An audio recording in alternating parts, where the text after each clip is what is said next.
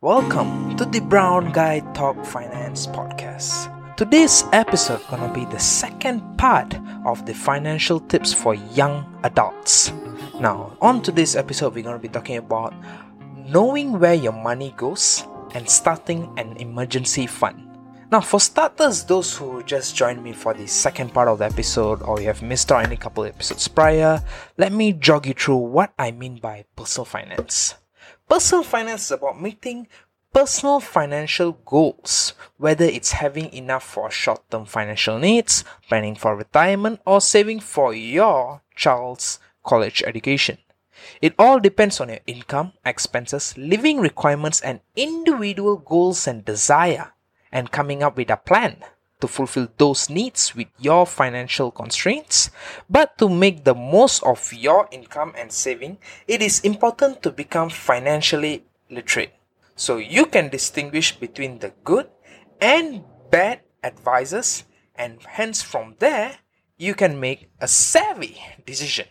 Now, for today's episode, the third financial tip for young working adults would be is to know where your money goes. Once you have gone through some few personal financial books or you had a sit down with a financial intermediary, you will realize how important it is to make sure your expenses aren't exceeding your income. The best way to do this is by budgeting. Now, one of the personal mantra I tend to use is save first and then spend.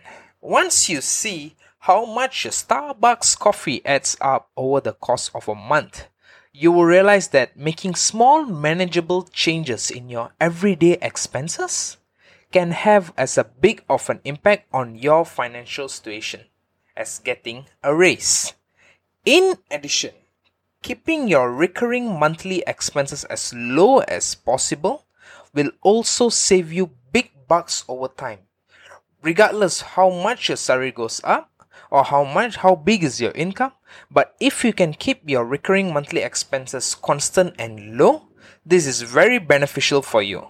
If you are like me, somebody who is not, like to see too much of a details or look into their finance on a daily basis or a weekly basis, one of the few things that you can do is that, like me, I monitor about the amount of money I spend over a month. Rather than deducting it on a constant basis, I collect my receipts, I put them in my pile, and then I make sure towards end of the month, I have a go through of how much I have spent, whether it's on fuel, parking tickets, on some books or anything. I'll make sure I keep on track of my finance on that basis. So this is something you can pick up. And of course, in order for this to work perfectly, you need to make sure you do the first thing, which is save first and then spend, and then monitor how much you are spending.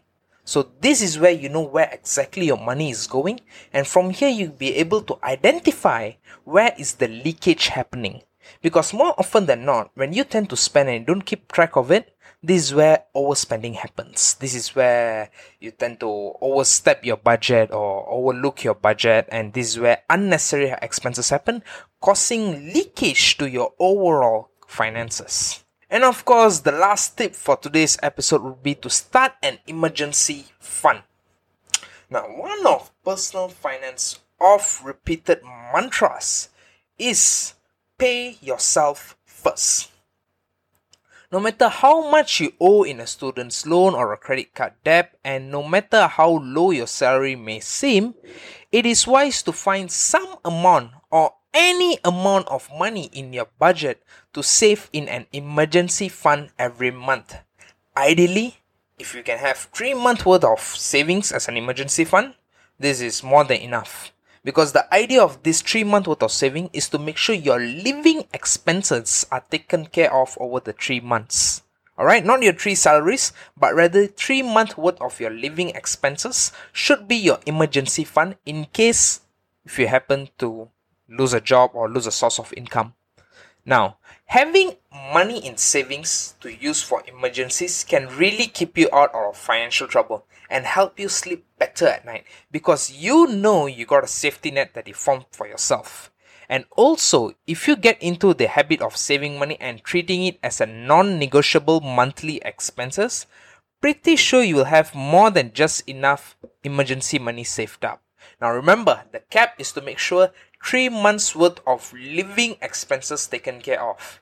Now, if you happen to have anything extra than that, this is where it is ideal to go for investments, especially dynamic investments. And of course, occasionally you can reward yourself. At the end of the day, we humans, we like to take care of ourselves. You can reward this. You can reward this by using it as your vacation money, and even money for your new house down payment. Now, don't just sock away all this money under your mattress. That is the most important part. Because you can only collect so much and put it under your bed. Because one of the few things that we tend to cover in the previous episodes was to address inflation. How inflation eats up your finances. Right?